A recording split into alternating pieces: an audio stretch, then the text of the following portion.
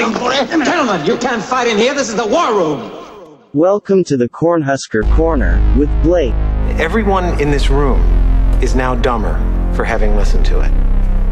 I award you no points, and may God have mercy on your soul. And Brooks. Is mayonnaise an instrument? And you better bet your bottom dollar that these two brothers know how to handle business. Here's a hand up to Thunder, who gives it back to Mike Stokes. He's going to throw it. He's got a man out. All right, welcome to the Cornhusker Corner, where there's no place like this podcast. You're so close. You're so close now. I think that was you that time. I did better than you. That was me. I did a good job. Really? It's me? The one that's heading. You got to match my vote. You got to match my voice. Yeah. All right. Well, whatever. I'm the one who came up with it. So, yeah. I have the IP. No, I have the IP. No. Yeah, I went to the bank already. All right. Well, I'm the one that... Dad and I started an LLC. All right. Oh, yeah? Yeah, well, we left your name out of it. Don't worry. You don't have to worry about it. Just for the record, I'm the one that came up with the name. So he is the one that came up with the name. But I remember sending a text that said, "There's no place like this podcast." Yeah, you came up with the tagline. I'll give you that. Yes. Yeah. Yes. Yeah. But you should have heard our other names. They were quite provocative. There were some that were okay. Yeah, we went trying to back generate and forth. Headlines. Yeah. We went back and forth, but we landed on this, and this is the best. And here we are, episode 3 in a row. We're doing it. Yeah. We're here. Doing it. Two brothers, and you better bet your bottom dollar that these two brothers know how to handle business. We do. 3 episodes. That's proof. Yeah. More proof than the Huskers have given us this year. Shit, dude. Well, for one. Nice transition, eh? Yeah. Do you see the headline I gave this recording? No, I didn't. What'd you it's call it? 11-2, which is when we're recording this. And then it says Ohio State. Fair enough. Yeah. I stand behind that. Yeah. I stand behind that. Yeah. The Ohio State University. Unfortunately, I feel inclined that I have to call them that because they've made us their bitch the last couple of years. Yeah. And they've largely made us their bitch the entire time we've been in the Big Ten. Yep. I think we've beat them So I feel once, every time I talk about them, I feel like I got to be like the Ohio State University. At least Ohio until State. Yeah. At least until I can stop calling him daddy. Well, at least until they stop making us call them daddy. Yeah, exactly. Yeah. And this is the year too. There's no expectations. And let's talk about why there's no expectations, then we'll get into the game. Yeah. So, so the whole point of this podcast, we're going to give a pregame, we're going to give a postgame, but there's a reason that we didn't give a postgame for Purdue this week. And it's because my wife and my sister came to visit us. Well, our sister came to visit me this weekend. And they both got very sloshed at this brunch place. And then they decided to drink the entire time on the way to the airport. So I was taking care of my wife on Sunday when me and Brooks decided we wanted to record. What a man. And, I really wanted to talk about the Purdue It's okay. game. I'm not as heated now as I would have been Sunday. Yeah. No, definitely. I was definitely more heated Sunday. I was calling for more heads on Sunday. And, I still kind of am. But at this point, at least it's settled. And it's like a breakup. That's honestly what it feels like. It's so funny. It's like when or like even if you have like a really good friend and they do something and it's like you're not friends anymore. You know what I mean? That's kind of what it feels like. Because here's the thing. Yeah, here's the thing. I mean, and I think kind of everybody's on the same page with you're either, and it just depends on your level of aggression. That's the only differences, really. There's some people who are Scott Frost need to be fired, blah, blah, blah. And then there's other people that are like, well, yeah, for sure. Then there's other people that are like, well, Scott Frost might need to be fired, and that doesn't, make us happy to say, but I think we're all kind of there at this point, right? You agree with that? See, I agree to a point. He, for some reason, is so loyal to Adrian. And Adrian is a freak talent. He's a very talented person. But in the heat of the game, he can't come through. He's proven that in the past. This is the 4th year, right? Year 4. Yep. Yeah. Year 4. So he's proven that he can't come through when the game is on the line. But he sticks with him.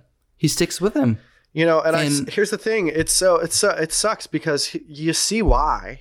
You know what I mean? You look at Adrian and you hear Adrian talk and you see how he carries himself and you see how he is the leader of the team and even his play on the field. There's enough good plays where like if you just took out all of the bad plays and just made them no plays, right? And then you just looked at the good plays, you'd be like, well, damn, he's a pretty damn good quarterback, right? But then when you look at the bad plays, they get highlighted and they're always at pivotal points of every single game. Yeah. And so it's just like, man, some people just have that curse. Unfortunately, that's just how sports works. Yeah, they do. I mean, we talked about this. So go ahead. Yeah, we talked about this the last time. And like sometimes certain plays get in your head. Mm-hmm. And sometimes you just can't get over it. Yeah. And but at this point in the season, you don't have anything to lose. You don't. The bowl game is on the line, and you know, I think that Nebraska this year especially plays up and down to its talent. They've done that both times, even when we won with Buffalo and Fordham. Like Fordham hung around until like halfway through the second quarter. Buffalo, I mean, that we had 3 touchdowns called back in that game, so it should have been like 50-some to 7. But even so, like Nebraska plays down to their. See, here's the thing. I disagree. That whole frame of thinking of, oh, he plays up to his opponent, down to his opponent is just a total cop-out. Because at the end of the day, what's important is, did you come through in the moments that mattered? And at the end of the day, they're always playing down because we all know that if they came through in the plays that mattered against Oklahoma, they would have won. Michigan, they would have won. Michigan State, they would have won. And all the teams that they shouldn't have lost, Illinois, Minnesota, Purdue, all of them, they should have won. Minnesota, but those 3 games, even their best 3 games that show the future of the program and show that the promise that we were supposed to see. And I agree, we did see promise. They weren't missing tackles. There was some promise to see there, no doubt about it. But what I'm saying is, even in those games, they played down because at the pivotal moments, they didn't do what they know they can do. They fumbled. Yeah. They let a guy run for a touchdown on the punt. I mean, they do all those type. They miss field goals because the fucking punter can't directionally punt. Which okay, how can you punt for that? I understand. That was the worst punt he's done all year. He's been actually pretty good punter, right? But we both know that we dominated that team physically, and we didn't have to be in that position at all. You know what I mean? Where that punt even mattered. We didn't really have to be in that position. I mean. We were moving the ball at that point in the Michigan State game when we just kind of we let a 3-and-out go. Like we get a couple first downs, the game's over. We didn't have to punt the ball away, but even so, like special teams has lost us 3 games this year. But that could also be chalked up to coaching, because if I remember right, on that 3-and-out, that play calling was horrible. I don't remember the specifics of it. I just remember being very mad at the end of that Michigan State game when we were just like not being as aggressive as I know we could have been. Because we're like put in positions where it's like, dude, we got to get this first down. And if we do, this game's an easy win for us. Yeah. And well, if Ramir was the back then. Yeah. Yeah. Ramir or even State, we didn't have much of a run game yet. Michigan State, we didn't have much of a run game established yet, did we? No. Yeah, I mean, early in the year, we had a hard time with that. I mean, Ramir had taken over, but he hadn't taken over, if you know what I mean. Like, he came out the Michigan game. Yeah. Like, he was, the best the offense looked all year was the third quarter of the Michigan game. Oh, hell yeah. The third quarter of the Michigan game couldn't looked great. Stop us. Oh, yeah. They couldn't stop us. Good. And they weren't going to stop us when, like, Adrian got stripped either. Mm-mm. But it's all those, like, those Ifs, little plays. woulda, shoulda, yeah, woulda, the shoulda. woulda, shoulda, the one plays. And Yeah. it's really frustrating as a fan. Yeah, very frustrating. Like, because we're not we're 3-6 now? 3-6. Yeah. Potentially so- 3-9, depending on how these games play out. Yeah. So, I mean, we're not a 3-6 team. We're not like on a talent level. Such a damn emotional roller coaster this year was because, look, 3 weeks ago at the end of the Michigan game, we recorded a podcast, but the audio messed up, so we didn't get to release it. It was our unreleased first episode. My audio messed up. Your audio got messed up. But yeah, so we were on Scott unreleased, you know? Mm-hmm. Back then was, all right, yeah, this is the guy. This is the guy.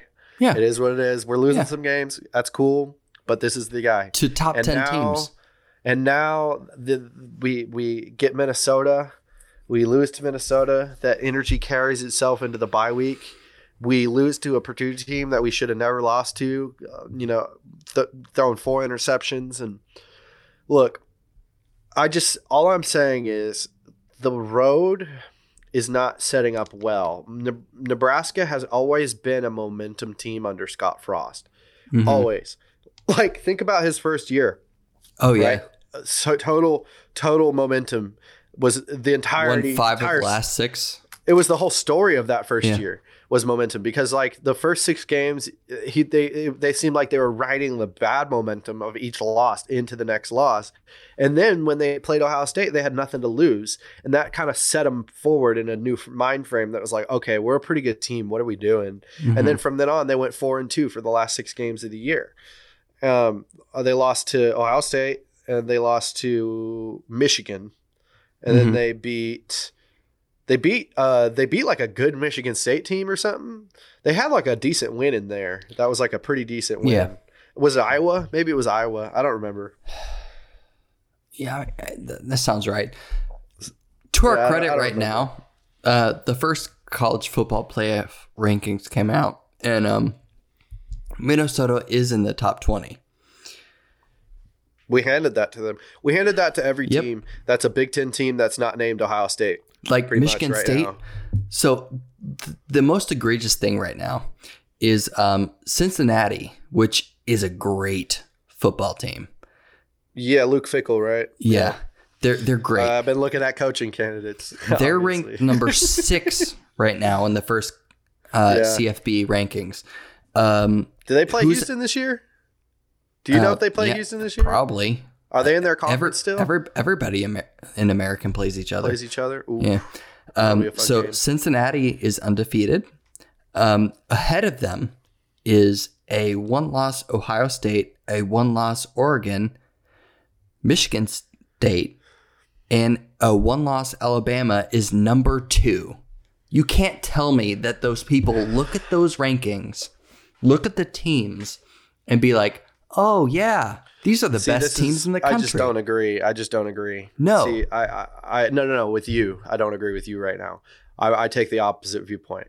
I take the viewpoint that, look, here's the thing, and here's just how college football has shaken out. There is a certain swath of talent that is in America that can be recruited, and there's only a certain amount of those draftable NFL guys that are big dudes, 5-star, 4-star, big guys that are going to be consistently recruited to the same places. Here's my only point. I'm not saying that a Cincinnati can't emerge and challenge. I think they can. I've watched a number of teams from the group of 5 that I think could have challenged, maybe even in the playoff. Not my point. Houston 2016? 2015, yeah. UCF 2016. That was another good team. But anyway, that's not my point. I'm not trying to mitigate the little guy, but what I'm saying, or belittle the little guy. But what I'm saying is, you watch A&M versus Alabama. The game has a certain look, and you watch Houston versus SMU, 2 great teams, good teams. It has a different look, man. The game just has a different look, and it's undeniable. It just is undeniable. Well, what about these 2? I know we played them this year. Oklahoma is 9-0 at number 8. Okay. And with a different quarterback, that dude is in a fucking league. stud. Big 12, I wouldn't include them in that. In me talking about that. To You me, wouldn't I'm talking put- about like You wouldn't put them They're above a good. one-loss Michigan? they're an exceptional Big 12 team. Their league, I would say, wouldn't really stack up that well against a lot of Group of 5 teams. and Big a 12 ain't that good of a Wake conference. Forest 8-0 at 9. Yeah. Wake Forest is in the ACC, right? Yeah. Yeah, again, the same sentiment that I just said for the Big 12 falls for the ACC, right? In my fair. mind, there are two real powerhouse conferences in college football right now, and it's the Big SEC 10. and it's the Big 10. Yeah. And I mean, you look at the top 3 or 4 teams from both of those conferences, they're so like heads above every other league, in my opinion. They got the dudes in the trenches and they got the athletes making the plays, and it's just undeniable, in my opinion. There's certain teams like Cincinnati that break that mold for sure, but for the most part, those leagues are what recruits those Miami, Georgia, Texas kids. Yeah. What gets my goat right now as a Nebraska fan is we outplayed Michigan State, and now they're the number 3 team in the country. Yep. That game. That hurts me more than the Michigan game, honestly. If we win that game, was frustrating. If we win that game, we probably win the Michigan game too. And look at Kenneth Walker winning the game for him. I mean, like the guy we shut down. I mean, they had negative 2 yards rushing in the second half, and it's just like, come on, he was nowhere for them when we were. God, we can sit here all. That's the sucky part about this season is we can sit here all day and go over every single game and every single like woulda, coulda, shoulda. But at the end of the day, you got to judge a coach and a coaching staff based off of their results. And while I do think that he has probably been the best coach at developing young men that are good faces of the program, I think that's what nobody talks about. Like all of his like best players are a joy to listen to whenever they're in interviews. Like very seriously, well and spoken. that wasn't something Bo Pelini had. That wasn't something Bill Callahan had. And he you had look the occasional guy, but like and not even everybody. with Bo, which we loved Bo, we shouldn't have, like both of us think he shouldn't have gotten Bo. fired. Yeah, I liked Bo. The Nebraska media turned on Bo, and that's why he got fired. Yeah. But the players in the NFL, even that went pro and were studs, have had the exact same tumultuous kind of thing in the NFL. Like even Sue, Sue was a beast at Nebraska, but he's looked at as a bad guy. He's not a bad dirty guy, player. but he's had a couple of dirty plays. And Randy Gregory and Randy. Like a lot of I the think best I think dudes. I think the best one was Levante David. He's like the clean cut. Yeah, he's awesome. Will Compton. You could look at Will Compton. But he's not playing anymore. So. Yeah, but I like Will Compton. I like the podcast. No, me too. Good podcast. Yeah, it's a great podcast. But not better. Yeah, than ours, you're right. But all I'm saying is just across the board. Like you could point to Adrian, which we always do, and he's awesome to listen to. He's so like very well compare spoken. Him, look, I'm not like trying to throw shade at Taylor Martinez, but Taylor Martinez was obviously an introvert and didn't like to talk. No. I mean, it's just it didn't seem like a bad guy. He was like an autistic monkey. Yeah, like in the press conferences, like he was a very like physically talented person. He was never going to be a pro player. Seemed like a good guy. Not trying to throw shade at him. But he wasn't like a man of the people. Wasn't like going to talk to. But Adrian is. That's the difference. Adrian is. Yeah. He totally can handle a press room pretty easily. Yeah. And he's not the only one on the team. That's the thing. You look at even their DBs, their linebackers. Their D linemen. Look, Yeah. Dude, Damian Daniels is fun to listen to. Cam Taylor-Britt reminds me of a younger, like, obviously not as big, but like a younger Herschel Walker, dude. That's what he reminds me of when he talks. Like his smile and like even the look to him. It reminds me of like a young Herschel Walker. No, dude, I hope Cam Taylor comes back next year. Yeah, me too. I don't think he will. I think he's going to get drafted. He's good, man. He's good. Dude, I know he's good. I know he's good, but you're only as good as the team that you play it off of. Yeah, if we make fair, a bowl, look at his tape. If we make a bowl, ball, man. Yeah, I know. If we make a bowl, he leaves. If we don't, I think he comes back. Really? Dude, that would be big. Yeah. That would be big. That would be huge. I mean, that's like, the way he plays reminds me of David, where he's just all over the freaking place, coming in like a freaking missile. And he's not the only one on that defense that's like that. No.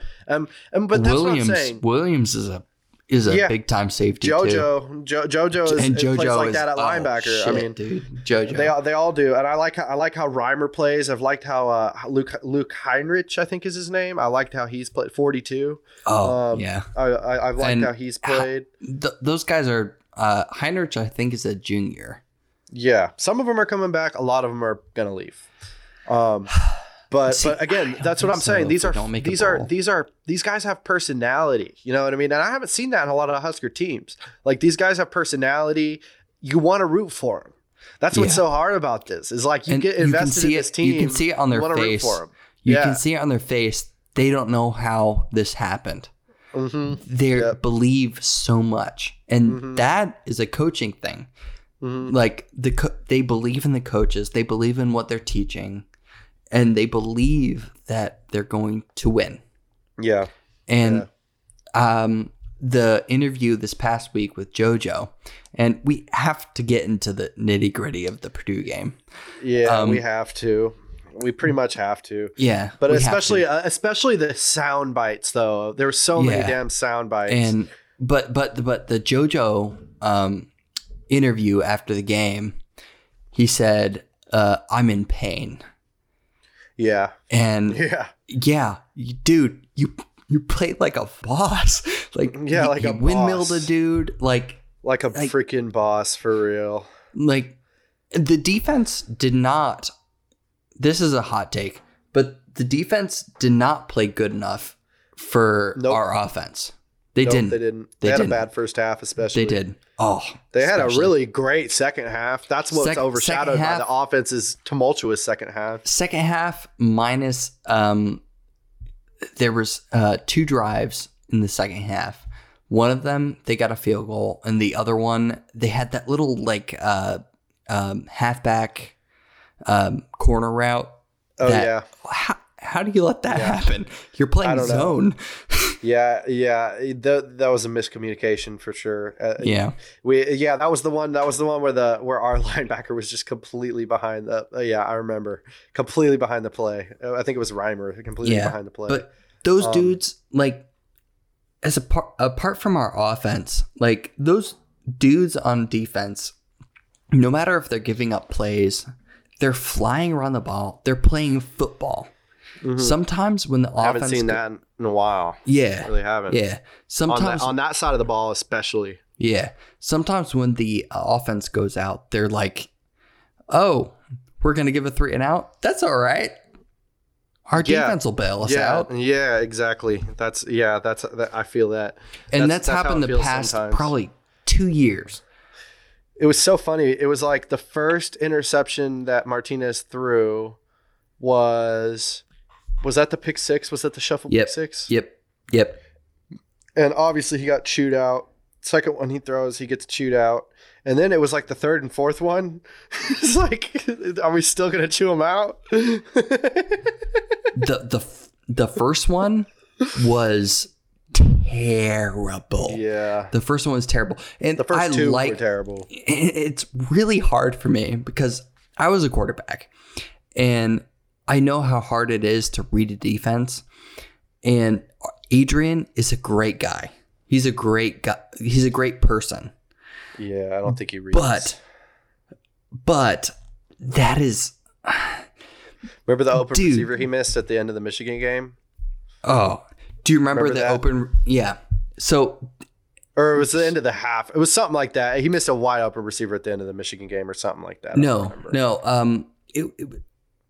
I don't remember that. But at the end of this half... State. I don't remember. At the end of this half in the Purdue game... Yeah. He just had to put air under the ball, dude. Yeah. Toure is going to catch the ball. He had to stretch. I don't blame Toure for that. I blame both. I think it's a combined effort. I think like Toure definitely caught it.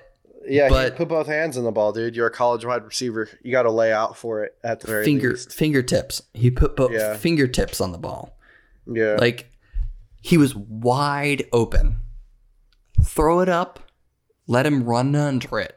Even if he doesn't, like, catch it and run for a touchdown. Taylor Martinez actually wasn't that bad at. Taylor Martinez would see a wide open receiver, almost shit his pants because he was like, oh no, I gotta make this throw. And then he would like throw it, and they would almost always have to sit there and wait for the ball for a second. Oh yeah. But he got it to him. That's the difference. You know, he got it to him. They made the play. Yeah. That's the important part. Did they make the play? It doesn't have to end up on SportsCenter Top 10. You know? Well, one more thing from the Purdue game, then we can move on to the next game. Yeah, go ahead. The kicker. Dude. They had an open competition, apparently. And I didn't hear about this. This dude was, he was either a walk-on or he was a transfer from a nobody school. And, I mean, he kicked. He could make an extra point. What was I saying like 2 weeks ago? I was like, come on, there's got to be just a guy from an intramural team or from another school you did. Or something. You did. I was like, come on. It's just true. A kicker is you just got to find a guy. You just got to find that guy with ice in his veins who can kick a ball. That's all you got to find. And I think the only reason we stuck with Culp this long is because he kicked lights out last year. Yeah, like, I mean, he was all Big Ten. First team? Yeah, first all team Big Ten. All Big Ten. Yep. Mm-hmm. So, yeah, man. But, you know, I mean, if that many missed field goals, missed kicking extra points, right. I could kick an extra point. I did kick. Yes. Dude, I did kick an extra point. No, you didn't. Bradshaws aren't kickers. We don't kick. We use our hands. You don't remember when I kicked the extra point? Bro, you have as much flexion in your hips and in your hamstrings as a mouse with no legs. I couldn't think of anything, but close enough. You get the picture. This dude, you're an athlete. I'll give you some props first. Good athlete, fast, got a good arm, not flexible. Let's give you that. Not at all. Dude. Okay. Come on. You know I'm right. No, I 100% completely agree with you. But I did actually kick an extra point in a JV game in high school. You did? Yes. Damn. Our kicker had a hip flexor issue, and they said, who can kick an extra point? And I was like, I think I can. And they're like, really? All right, Bradshaw, go in. I just thrown a touchdown pass, so that's why they let me. But I hit one. That's hilarious. It is a JV game. Yeah. That's hilarious. Damn. No, I wanted to touch on some big picture stuff real quick before we got into the Ohio State game. Go ahead. Obviously, you know, you never know what's going to happen with this coach. I mean, look, if he goes 0-3 for the rest of these games, then it would be hard not to fire him. It just would be hard not to fire him. Except Trev said that he wasn't going to fire him at the beginning of the year. Well, I mean, Trev has been very suggestive and general with his language. That's just a fact. So, and that's the most recent from what we've heard of him. So all I'm saying is it may or may not happen, but speculation is what we're here for. So, so if we're here for speculation, I think if he goes 0-3, it's going to happen. I think it's most likely, obviously, if that's the scenario. I think if he maybe pulls out one game, I think he probably is good. 2 games, definitely good. 3 games, he's solid. I think we'll be fine. Well, we're gonna beat Ohio State by like 21 points, right? My thing is this, man. He's had 4 years. Okay, he's been here for 4 years. To me, he's shown. To me, he's shown a certain level of what the hell am I doing? Okay. And I don't know what I'm doing. I'm not a Division I coach, but all I'm saying is it's obvious from the outside looking in that he's shown real signs of what the hell am I doing? So here's the scenario. If this dude does come back for another year, we have a much easier schedule next year compared to this year. He's probably, in all likelihood, going to win a lot more games next year than he would this year. And if that's the case, maybe a lot of those problems that are glooming and are there go unchecked. And then we have 2 or 3 more years of this same BS that we've seen this whole time. That's my only fear. And that's, for me, the reason why I would consider a coaching change. Just because it's look, I'd rather, if I'm going to do that, what I just described, giving Scott Frost next year and then having more success and then it being kind of a false blanket of security, right? Mm-hmm. If I describe that versus getting a new guy in right now and giving him a pretty easy schedule year to kind of build his stock up and potentially have a pretty quick turnaround, I would personally probably take the latter more than I would take the former. And that's just what I've thought about with it. That's if I was the guy, that would be what would be going through my mind right now. Okay, so with that being said, if that is I want us to ponder something for a second, okay? If that is just theoretically, if that is the case, we do go 0-3 and Scott Frost does get fired, I want us each to throw a name or two out there because I've been thinking about it and I have one that's kind of fairly obvious.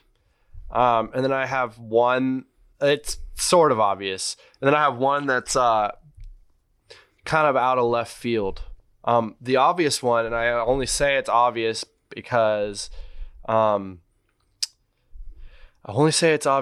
he's kind of already a part of the program and has been for a long time, and that's Ron Brown. And I know Ron Brown is a little long in the tooth at this point. He's in his mid-60s, but that's okay. There's a lot of old head coaches out there. And I think that Ron Brown, for the most part of his career, has been given the raw end of the stick when it comes to media perception and when it comes, he basically was one of the first people that got canceled. We could go into that, but he was hired as the Stanford head coach, and people at Stanford got into an uproar because he has very religious views on, marriage and things like that. So that's really the quote unquote controversy surrounding Ron Brown. But if you look at his history, every single position group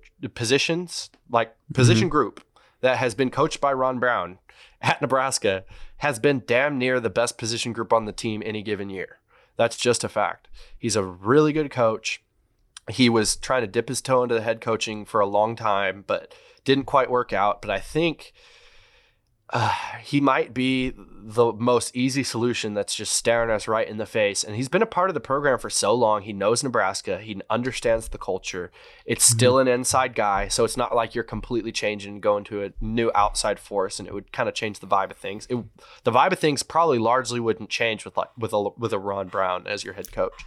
And I know that's kind of out of left field, but at the same time, it's right in front of you. So that one, what are your thoughts? I understand that. Some of the Husker boards, which are I don't want to degrade any sort of people here, but they're not very smart. One of them was Mike Norvell, who is currently the head of Florida State University. And yeah, they're great this year. One of them was Manny Diaz, and head coach of Miami right now. Yeah. Miami, he's been there for 3 years now. I definitely don't want a Miami guy. No, if you can't win in the ACC, you're not going to win in the Big Ten. No. Deep-seated moral reasons as a Nebraska person, you don't want a Miami guy. Okay, let's not even go there. Anybody who's ever touched Miami with a 10-foot pole, you're not allowed at Nebraska. Okay, let's just make that a rule. So we hate Miami. Yeah, I hate Miami. So my guy, that I think that if we literally go 0-3, which I think we win one of those, I do. I think we do. I hope too. but I think as well. I think as well. If Scott Frost gets another year, okay. But if he doesn't, Luke Fickell, Cincinnati head coach. Cincinnati was, our parents are Houston people. They went to Houston. Cincinnati was a trash program. Like, Houston kicked the shit out of them, even when they were bad. No, I know Luke Fickell, and I agree. He would be a hot hire. Yeah. My only argument to it is it's like there's a lot of schools that are going to be wanting to look for Luke Fickell right now. And look, I hate it when people say a coach won't come to Nebraska, because that's just not true. Look, we have an athletic program where money is no object, basically. No. We're still one of the top 5. I agree. Look, yeah. I agree. But the sentiment is there enough, I feel, where every coach kind of thinks twice about it. Just because people say it over, and they've been saying it for 20 years. You know what I mean? With that. Yeah. So it's a two-sided coin. I don't think it's true, because in reality, you can win at Nebraska. You got to be a good recruiter. You got to lock down your state and recruit talent from out of state. It's a two-headed horse. Well, but especially in this NIL era, it's a much more desirable place to be. Yeah, it just is. Yeah, but top recruiting classes don't mean shit. Like, Riley had good recruiting classes. Scott's had great recruiting classes. It's all about coaching once those players are there. I agree. Look, and I think Luke Fickell would be a heck of a hire. That would be choice number 1. I'm just trying to be more realistic with who I would say who would be, who would come here. You know what I mean? And who we could definitely get. Luke Fickell would be. We might have to pay that dude a lot. Probably will have to pay that dude a lot. We didn't pay Scott anything. So we paid him a lot. But again, with our athletic program, I don't want to say it's a drop in the bucket, but virtually it's a drop in the bucket. It just is. They have so much funding. But they're like Cardano. But anyway, Luke Fickell, I agree. That's a good name. You could throw that out there. He has a lot. He has experience coaching a football powerhouse too. We remember he was the fill-in coach for when Urban Meyer? No, when Jim Tressel had all the stuff happen to him at Ohio State, and he was the fill-in coach for the rest of that season. That was like one of 2 times, no, maybe the only time Nebraska has beaten Ohio State since they came to the Big Ten. He was the coach there. Yeah, remember? Then. And when Matt O'Hanlon had... No, that was the Oklahoma game. Never mind. I get my games mixed up. Matt O'Hanlon. Matt O'Hanlon. No. My one last name I would throw out there, because I know for a fact he would take the job. Here's the thing. If you're the coach at Nebraska, you need to be able to utilize the NIL rule to your absolute... You need to make it bend to your will, because it's a place you can. You know what I mean? And so you need a business-minded person. You need somebody who has an actual background in scaling out a business or has an actual education. Like, a lot of these dudes are football coaches, and this is a new thing. So they don't quite take advantage of it like they could. I think a lot of them are just now starting to really see the potential. But someone who's been a lawyer and who reads between the lines, they can look at that situation and be like, oh, here's what I'm going to do. Here's how I'm going to utilize this clause to my benefit. And this. Mm-hmm. So with that being said, my suggestion is Mike Leach, the Pirate. And the reason I backed all that up. He's a great coach. He's never been elite, though. Let me go on my spiel. So Mike Riley's the best guy. No. Mike Leach. The reason I say Mike Leach is because Mike Leach has the creativity to win at Nebraska. Does that make sense? He is a creative leader. And here's the thing about him. Like I said, he's a lawyer. He has a law degree. And so I think he would take Nebraska and look at it from a completely different perspective that no one else would. Now, here's the other thing about his record that you just mentioned. Mike Leach has had 3 notable head coaching positions that everyone knows him for. He had the Texas Tech job, he had the Wazoo, Washington State job, and now he's at Mississippi State. Okay, those 3 programs that I just mentioned are all little brothers in their conferences. They are terrible, terrible schools. They are not the schools you really want to coach at. They're historically 500 or worse in their conferences. Texas Tech is probably the worst Texas football school historically. That's just a fact. Houston. Maybe besides Houston, obviously, but we're talking P5. Okay, Mom and Dad, we're talking P5. So A&M. A&M's never won a national championship. But what I'm saying is Texas Tech is not the powerhouse Texas team of the Big 12. And he had a lot of success there. He made them in certain seasons the powerhouse team in the Big 12. When they had Michael Crabtree and Graham Harrell, they were a fantastic team. Here's the other thing. Wazoo. He had a 10-win season with Wazoo where they like ran the table in that conference. And they're Wazoo, dude. They're not the powerhouse of the Pac-12 at all. And now he's at Mississippi State. And they're not a bad team. They're really not a bad team. They're not the best team in the SEC, but again, the little brother of the SEC. You don't hear about Mississippi State being the powerhouse of the SEC. So what I'm saying is he's always had these weird fringe jobs that are Power 5 jobs, but are kind of not optimal. And he might see Nebraska as an opportunity. I know he would take the job because he has relations with people in Nebraska. People in Nebraska know him. He already kind of has an established rapport with a lot of people in Nebraska. So I know he would take the job because he would look at Nebraska. Look, we're a team who's in the West who could easily be, the Big Ten West, who could easily be a powerhouse of the conference just simply on the fact that we're in the Big Ten West. Because we have more resources to be that team than most other teams in the Big Ten West. Yeah, here's my counterpoint to that. He's a Bo Pelini type. He doesn't give a shit about the media. I love that. He says what? Oh no, I'm not saying this from my personal perspective, but the Nebraska media is a very fickle thing. He would not thrive in that sort of environment. I think he would as long as he wins. That's just that's the unspoken thing. Okay, that's true. You know what I mean? Like he would totally thrive in it. He would thrive in it if he's winning. Yeah, that's just the reality of any situation. Scott Frost should be thriving in the Nebraska media. He's their darling boy, but he's not winning. Bo Pelini was winning, and he was very a volatile person.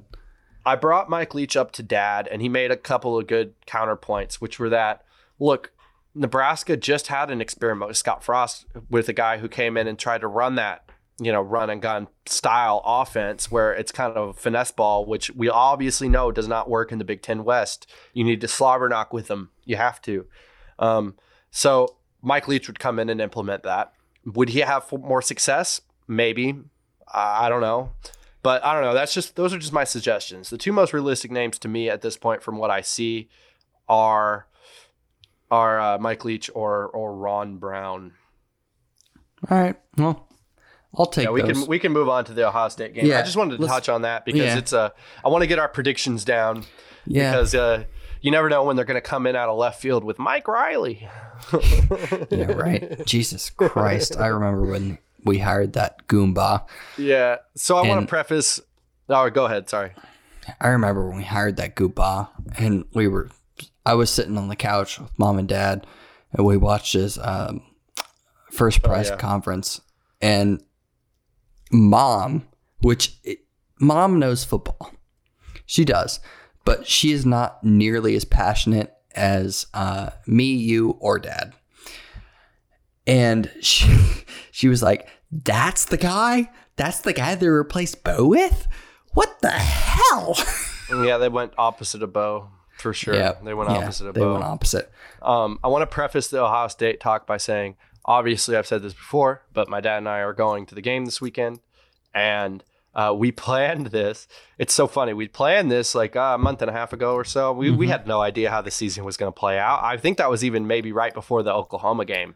No, it wasn't before the Oklahoma. It was right after. No, it was either before or right after the Oklahoma game. Literally, it was right after the Michigan State game. Was it the Michigan State game? Yep. Oh, well, anyway, it was that was a period of 2 weeks. We played like 8 games in like 2 weeks at the beginning of the season. No, but anyway, So we planned this before we knew how the thing would shake out. And it's hilarious that now we're walking in to what feels like, an absolute dumpster fire. Win. If it's every game has been a must win, okay? But it feels like we're walking into an absolute dumpster fire. Everyone's just on the fritz.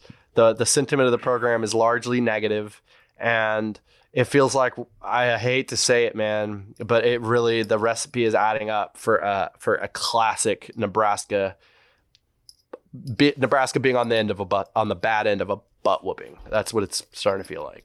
Yeah, unfortunately. So, just gonna read some stats here, like I like to do. Total yards per game: Ohio State 547, Nebraska 470. Preface: Ohio State has played some very, very bad teams, like the Blue Bloods get to do. They have not had a very strict schedule. They lost to Oregon. They lost to a Pac-12 team. And Oregon is not early. Early, yeah, dude. Like, here's the thing. Early. Here's what I mean, and this is just a fact about college football, okay? The difference, the biggest difference that these big teams like Ohio State and like Alabama have over some of the other teams is their depth, okay? And that plays out as the season plays out, okay? When you get to game 10, game 11, game 12, those teams are built to be playoff teams. Some of these other teams have good teams when the year starts out, but then they lose 2 offensive linemen, and they lose their best running back, and they lose this and that, and they just don't have the bodies to replace them. So they're just not as good when the year goes on. That's what I mean. Okay. Fair.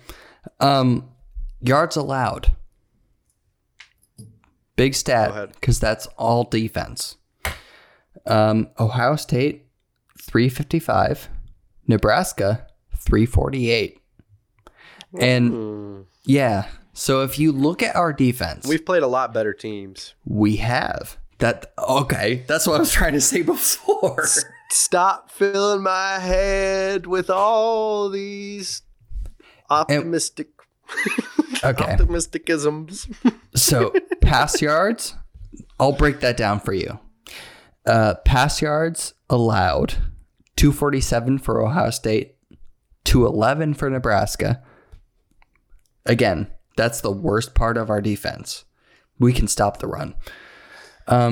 Rush yards, 108 for Ohio State, 137 for Nebraska. So fairly even across the statistical lines right there. Yeah. Record? So, could you compare the records? No. Yeah, that's what I care about. Yeah. Oh, man. I mean, I get it. Look, I get it.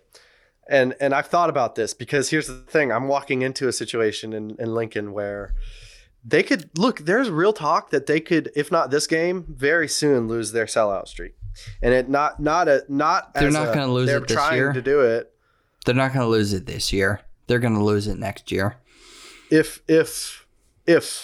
there's a lot of ifs, you know what I mean? If they don't win, if they all of a sudden start winning, sellout streak's back. Simple as that. The sellout streak has been like a shell of itself for a very long time. Like, donors have been buying out seats since the 90s. They have. Really? Yeah. Really? Yeah. No, I read an article this past week. I didn't know that. That's pretty sad. Yeah. No, it's only because they extended the stadium. Yeah, remember they went from I think around 75 to 115, and you can't sell out like that's an NFL stadium. No, they don't have 115. They went from 75 to like 93, but still, it's a big jump. You're right. It's over 100 right now. No, it's not. It's 93,000. You sure? I'm 100% positive. You can look it up, but it's not over 100,000. They've stopped trying to extend the stadium to make it bigger since about 2010. They've pivoted on that. Yeah. They're definitely not making it any bigger. That's what they decided in 2010. And nowadays they're talking about making it smaller. Yeah. They're starting to talk about like adding like stadium seats. I love Memorial Stadium, but there's seats tucked back in those side view seats that where you don't even get to watch the game. And it's like, dude, you need to just rip those seats out and make it a rec area or something like that. Yeah, like all of the I know this is a thing in a lot of college stadiums where you just like buy these like foam seats to sit on the entire time. Mm-hmm. There's been a lot of talk about just making them like stadium seats, like a lot of NFL stadiums are. And each row, and the reason the capacity would go down is each row would be able to quote unquote fit less and less people. Which, if you've ever been to Memorial Stadium, you know that it's like they put the numbers for the seats right next to each other.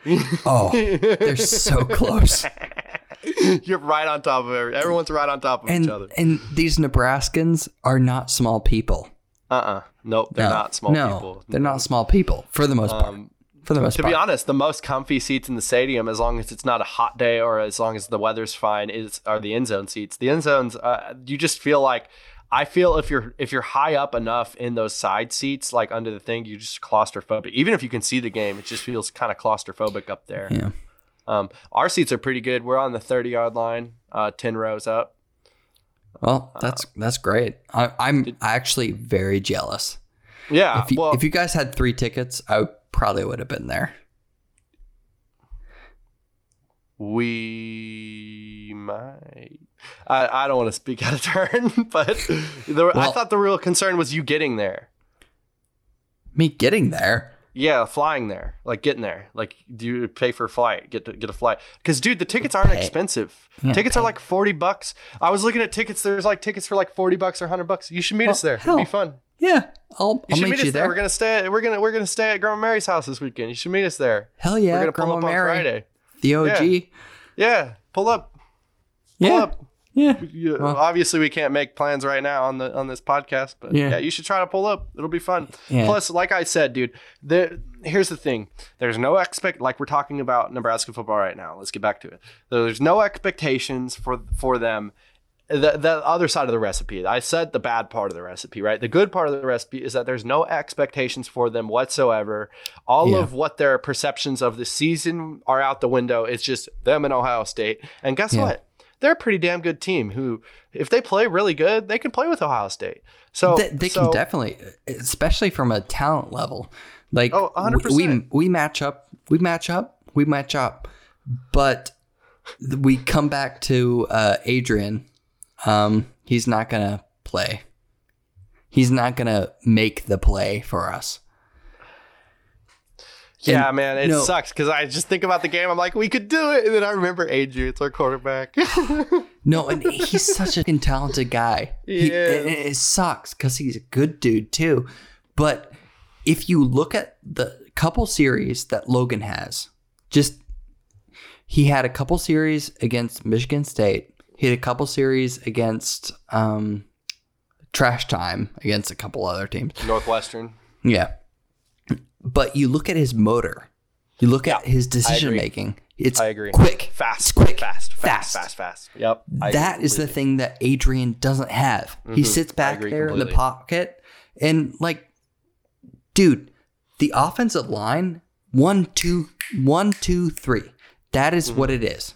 Mm-hmm. Like being a high school quarterback, even like I know, like my line wasn't fucking good. Mm-hmm. Like it was 1, 2, 3. If I don't find a person, run or throw it away. Yeah, yeah, and you're right. You see Logan, and it's very boom, boom, boom. Yeah, he's making it's 1, 2, 3. He looks at the defense, throws it. I don't know. I just does it give us a better opportunity to go with a guy who we know can run the offense to about 80%. I mean, that's really what it is because he runs it sometimes to 100%, but when it matters, he runs it to 0%. Wait, so when you average it out, that's what I'm talking about. So when you average it out, it's about 80% that he's running that offense at, maybe 70% in certain games. Well, Smothers is faster than Adrian. You know that, right? Yeah, Smothers is fast. No, I know. But does it give us a better chance to have the veteran guy in there who we know can make plays. We know he can make plays. We know he can. Okay. Does it give us a better chance to have him, or does it give us a better chance to have a new guy in who just got on campus on January 18th of this year and who supposedly hasn't even learned supposedly he still has stuff to learn on the playbook, supposedly. January 18th of this year? No, that was 2020. Smothers has been there for over a year and a half, dude. Dang, dude. He's had a whole summer. I was thinking about that today. I was like, my iPhone's a year old. And I looked at it. I was like, no, my iPhone's 2 years old. Oh, my God. Like a whole year just like gets marked off the calendar because of COVID for me. But yeah, I don't know. We're walking into it. I'm excited for it. If they do pull it out, it's going to be epic to be there for it. It's going to be epic. It's or you're going to get another 60-3 schlocking. I literally think it's one or the other. I think that even if they're in the game, if there's at any point in the game where they either win the game or they're going to lay down and get killed at some point. That's really what I think about it. I think they're either going to step up finally and win the game or they're going to get murdered. Yeah. Well, all right. This is a good point to have our predictions. Predictions. What are your predictions? No, go ahead. You first. Me first? Okay. You're going to be at the game, so you're going to have a first-hand seat. So, God dang it. For some reason, I keep dreaming about the number 45 and the number 7. So I'm going to go with Ohio State 45-7. I think we lose. It pains me. Yeah. I think we lose by 21 points. 21. So I think we score 14, and the score is even at 14 heading into half. And then Ohio State just takes off, and we don't score another point. And it'll be like 31-14, 38-14 or something like that. Yeah. That's feasible. That's not as bad as I predicted. I think if Ohio State's the type of team where if you lay down in front of them, they're going to let you get run over by the train. Yeah. That is them. The dudes, their second strings are just as good as our first strings. Pretty much. Their second strings are like 5-star recruits. Yes, and I'm aware. That's my point. That's my point with teams like them. With teams like them, you have to, you can win, you can beat them, but you got to play your best game. Mm-hmm. And that was always the thing. Even back in the day with when Nebraska would go in the 80s, when Nebraska would go to the Orange Bowl, that's why we hate Miami so much, because there were so many, like the Orange Bowl, you go to the Orange Bowl and play in Miami and play Miami. And basically the people who run the Orange Bowl are like Miami alumni. So it's like the whole game's rigged. And Miami is for that entire decade was the single most talented stretch of teams maybe in the history of college football, where the 1980s U. The 80s U, and then obviously everyone talks about the 01 team, but I'm talking about like a 10-year period of consistency where they just had maybe the most talent in college football every year was the 80s Miami teams. And Nebraska didn't take the opposite philosophy, but they weren't the same team. They had homegrown players that were there for 4 years that were ready to play. They had big guys. They had like the Peter brothers, like people like that who were homegrown but also recruits, highly recruited. But and then Osborne would recruit for talent here and there. He'd basically spot recruit for talent here and there and fill in all the gaps. And so it was both philosophies going against each other. And now it's like you gotta still bring that spirit to it, because that's still what it is in certain cases. When we play Ohio State, when we play Michigan, teams like that, that's basically what it is. I also was watching this YouTube video of the downfall of Nebraska. I've seen it. Yeah, and depressing. There was this thing that a lot of people didn't do, but Nebraska did. When back in the day, before social media, before all this kind of bullshit kind of stuff, Nebraska was recruiting people that had derogatory marks on their record. And they were like, how are you? Are you a good person? We'll recruit you. So they were recruiting people that had a little bit of smudge on their record. Oh, yeah. And they turned their entire life around, obviously. Because some of them. Well, yeah, some of them. Not all of them. Not all of them. But that whole thing is so much less now that I don't think you can recruit the same way as Tommy did. Yeah, but the philosophy is look, that's where he got his talent that he filled the gaps with. That's what I'm saying. Yeah. But the philosophy is grow the soul of your team at home. It can work there.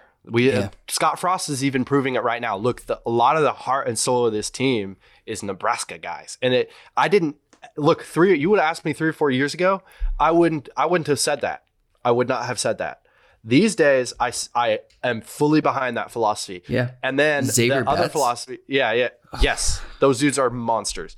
And then the other philosophy is filling in the talent gaps that you still need with Texas, Cali, Florida, Georgia, those type of players. And he's done a pretty good job at that.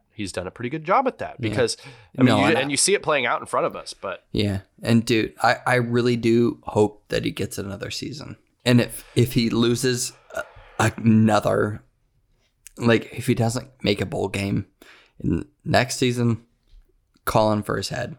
Yeah. I'm almost calling for his head, but who knows? For me, if I was AD, obviously I'm not making any decisions right now. Again, these last 3 games determine that for me. Yeah. If he lays down to all 3 teams, this dude needs to go, man. We need to move on. It sucks. I agree. It's like breaking up with a girlfriend because it's such a good story. I mean, Wood River, born and raised, left and then came back and then won a national championship as a quarterback. And then, ascended the ranks in the college coaching carousel and the NFL coaching carousel and turned his 0-12 team into 12-0 and then came back home. I mean, it's such a good story. Yeah. And that everyone just is so reluctant to let it just go. And I understand because it's a hard thing and that would be dope. But unfortunately, you got to evaluate based off of the results. And if he loses all 3 of these games, you look at those last 4 years and you're like, no way in hell. Like, we got to move on. We have to mitigate damage. Yeah. It's not like the last couple of years when we fired Mike Riley after 3. He had 1 winning season. Yeah. We fired and Bo it was Pelini. A fluke. Let's be honest, that winning season was a fluke. We had the most cushiony schedule we've ever had in the Big Ten that year for the first 7 or 8 games. And then we got exposed. Yeah, and we all knew it too. When we were watching it, we all knew it. Yeah. None of us thought we were a real good team. We were what, in the top 10 at one point? But no, we were not a top 10 team. We weren't. No. We had Zach. Who did we have as our quarterback? Taylor or something? It was Zach Lee. No, that was 2009. It was Tanner Lee. We've had so many Lees, so many Martinez's. Bro, I'm sure Tanner Lee's a good guy, man, but he was not. Dude, was not a quarterback. In cannon, but he did not have the decision-making skills to be a quarterback. Yeah, he had such a cannon that even with like his woes at Nebraska, he still was like a highly touted NFL draft prospect, just because of his arm strength. You should try to come to the game. Yeah, no, sure. Where is he now? Tanner Lee. He got drafted on a practice squad somewhere, but Tanner. No, Lee. but no. What I was getting at is this is what his Wikipedia page says. Tanner Joseph Lee is a former American football quarterback. He played college football at Nebraska. That's all it says. Yeah. Okay. All right. Anyways, anything final to say on the game? Anything final that we need to touch before we head out? I feel like we kind of covered most of everything, didn't we? Yeah. No. CJ Stroud. Who is that? I haven't even done any looks at any other teams. I'm just sick of football. I hate this. That's the quarterback for Ohio State. So yeah, that guy. Okay, I'll repeat the sentence. Yeah. Yes. Yeah. All right. Well, that's going to be it for us today on the Cornhusker Corner. And there's no place like this podcast. There you go.